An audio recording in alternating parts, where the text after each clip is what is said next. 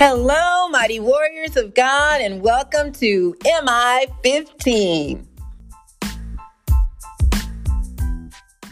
Today is Monday, May 23rd, 2022, and this is day 1527 of our journey together. Thank you so much for tuning into our podcast. My name is Jackie, and welcome to you. So let's go ahead and get started. Father, we glorify you and honor you and praise you. We edify you above all others. There is none like you. Thank you so much, my Lord, for being our provider, for being our protector, our comforter, or everything that we could ever need or think of. You already have provided it for us, and we just want to say thank you. I want to say thank you so much. I thank you, Lord, also for comforting the brokenhearted and healing the sick and blessing those who may be in financial need. I ask, Father, that you will speak today, that it be all about you and not about me. In Jesus' name, amen. Glory to God, everybody. Thank you so much for tuning in. Today's message is wind chasers. Are we chasing the wind? Something that we could never grab hold of. There is no substance. We can feel it, but we can't see it. So we can't grab hold of it. It's nothing tangible to hold on to. And many times that's what happens to us in our lives. We can get sidetracked and begin to chase after things, or what Solomon calls chasing the wind. We're going to be coming out of Ecclesiastes chapter 2, verses 1 through 25. Ecclesiastes 2, verses 1 through 25. And this is pretty much Solomon's testimony. You know, he's talking about his life's journey, what he went through, and what it really amounted to. He says, pleasures are meaningless. So starting at verse 1 in chapter 2, it says, I said to myself, come now, I will test you with pleasure to find out what is good. But that also proved to be meaningless. Laughter, I said, is madness. And what does pleasure accomplish? I tried cheering myself with wine and embracing folly, my mind still guiding me with wisdom. I wanted to see what was good for people to do under the heavens during the few days of their lives. I undertook great projects. I built houses for myself and planted vineyards. I made gardens and parks and planted all kinds of fruit trees in them. I made reservoirs to water groves of flourishing trees. I bought male and female slaves and had other slaves who were born in my house. I also owned more herds and flocks than anyone in Jerusalem before me. I amassed silver and gold for myself and the treasure of kings and provinces. I acquired male and female singers and a harem as well, the delights of a man's heart. I became greater by far than anyone in Jerusalem before me. In all this, my wisdom stayed with me. I denied myself nothing my eyes desired. I refused my heart no pleasure. My heart took delight in all my labor, and this was the reward for all my toil. Yet, when I surveyed all that my hands had done and what I had toiled to achieve, everything was meaningless, a chasing after the wind. Nothing was gained under the sun. Then I turned my thoughts to consider wisdom, and also madness and folly. What more can the king's successor do than what has already been done? I saw that wisdom is better than folly, just as light is better than darkness. The wise have eyes in their heads, while the fool walks in the darkness. But I came to realize that the same fate overtakes them both. Then I said to myself, the fate of the fool will overtake me also. What then do I gain being wise? I said to myself. This too is meaningless.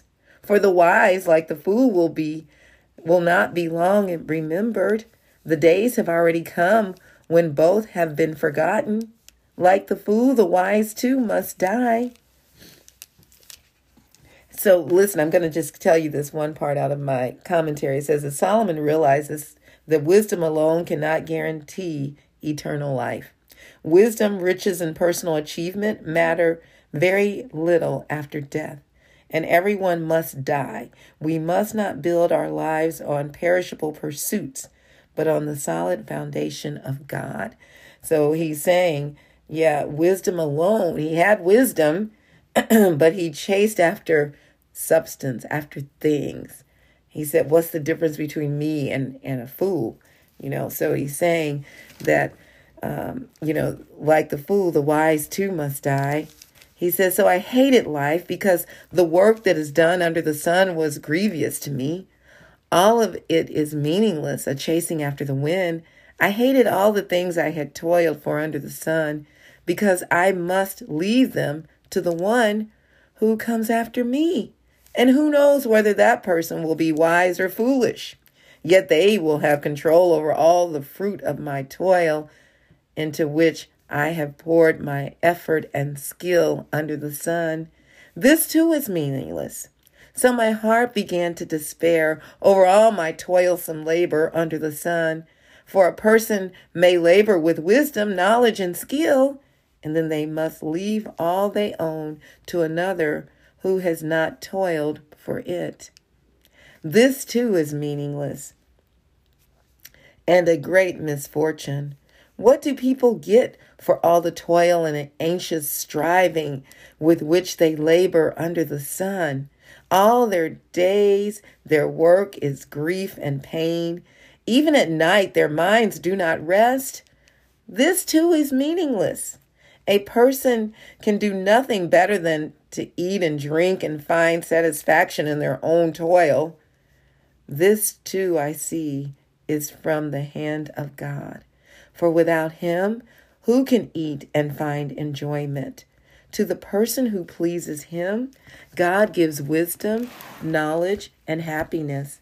But to the sinner, he gives the task of gathering and storing up wealth to hand it over to the one who pleases God. This too is meaningless as chasing after the wind.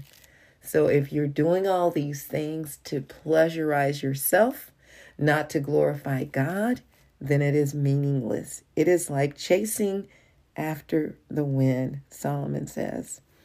Very powerful. He, after coming to near the end of his life, he recognized that, we do that sometimes, right? We take inventory and find out where are we right now? What have I accomplished? What am I doing? Why am I doing this? Who am I doing it for? And actually, as Solomon stated, you build up all of this and then somebody that's a fool can come and just destroy it all. His son, who took over after he died, he lost half his kingdom because of a foolish decision. And if it's the Lord's will, I'll be talking about that tomorrow. But let me go to my points. Point number 1.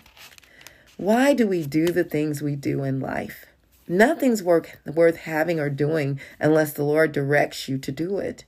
Of course, we know certain things we do to take care of ourselves without daily directions from God, like brushing our teeth, cleaning ourselves up, and doing our hair and things like that. But everything else, we need to seek God's guidance. In Psalms 127, verse 1, Solomon wrote, "Unless the Lord builds the house, the builder's labor is in vain. Unless the Lord watches over the city, the guards stand watch in vain." This book describes Solomon's testimony, Ecclesiastes, what I just read to you. He summed up his meaning for life as chasing after the wind. You can feel the wind as it passes, but you can't catch hold of it or keep it. Isn't that something? We can hear it howling. We can see the effects of the wind, but we cannot grab hold of it and keep it. Point number 2. Are you a wind chaser? What is the motive behind what you do? What do you consider to be worthwhile in your life? That's determined by where you place your time, your energy, and your money. At some point in your life, you will look back and wonder, why did I waste my precious time doing this or that? Was it glorifying God or yourself? What if you knew you had only a year left to live? What would you do with your daily allotted time? What will be your legacy? Will it be that you spent your life chasing after the wind, or that your life's purpose was built on the solid foundation of God? What we do here on this earth has a great impact upon our eternal reward. I think about a couple of people in the book of Luke, in Luke chapter 2. Let me just go there. Luke chapter 2, and starting at about verse 25, I believe. And we're talking about Simeon and Anna, or Anna. And Simeon had been waiting on the birth of Jesus to come. And after Mary and Joseph, after Mary gave birth, they went to Jerusalem. Let me go ahead and read it. It says, "Now there was a man in Jerusalem called Simeon, who was righteous and devout. He was waiting for the consolation of Israel." So that is the Holy Spirit, being our comforter, the consolation, also to comfort, let me see, I'm reading my notes. That is the comfort from the Messiah. That's what it is. I'm sorry. So the consolation of Israel would be the comfort from the Messiah. And that is him bringing us back together to God. And so the consolation of Israel and the Holy Spirit was on him. It had been revealed to him by the Holy Spirit that he would not die before he had seen the Lord's Messiah. Moved by the Spirit, he went into the temple courts when the parents brought in the child Jesus to do for him what the custom of the law required. Simeon took him in his arms and praised God, saying, "Sovereign Lord, as you have promised, you may now dismiss your servant in peace, for my eyes have seen your salvation, which you have prepared in the sight of all nations, a light for revelation to the Gentiles, and the glory of your people Israel."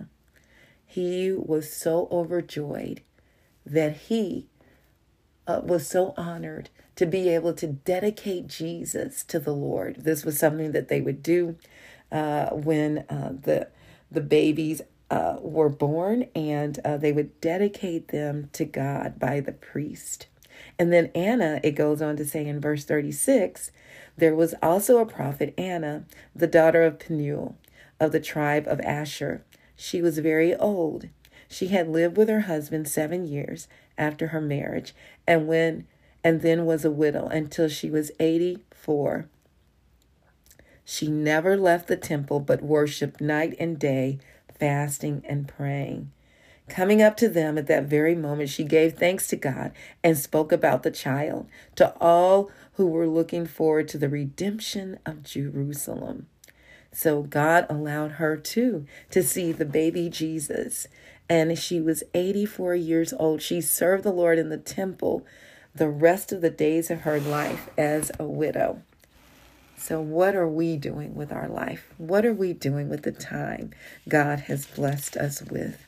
We should take each day of our life as a gift from God. What are we going to do with this gift today? So I got to thinking one day about a legacy. What am I leaving my children? And I thought, well, I don't have great wealth financially, okay?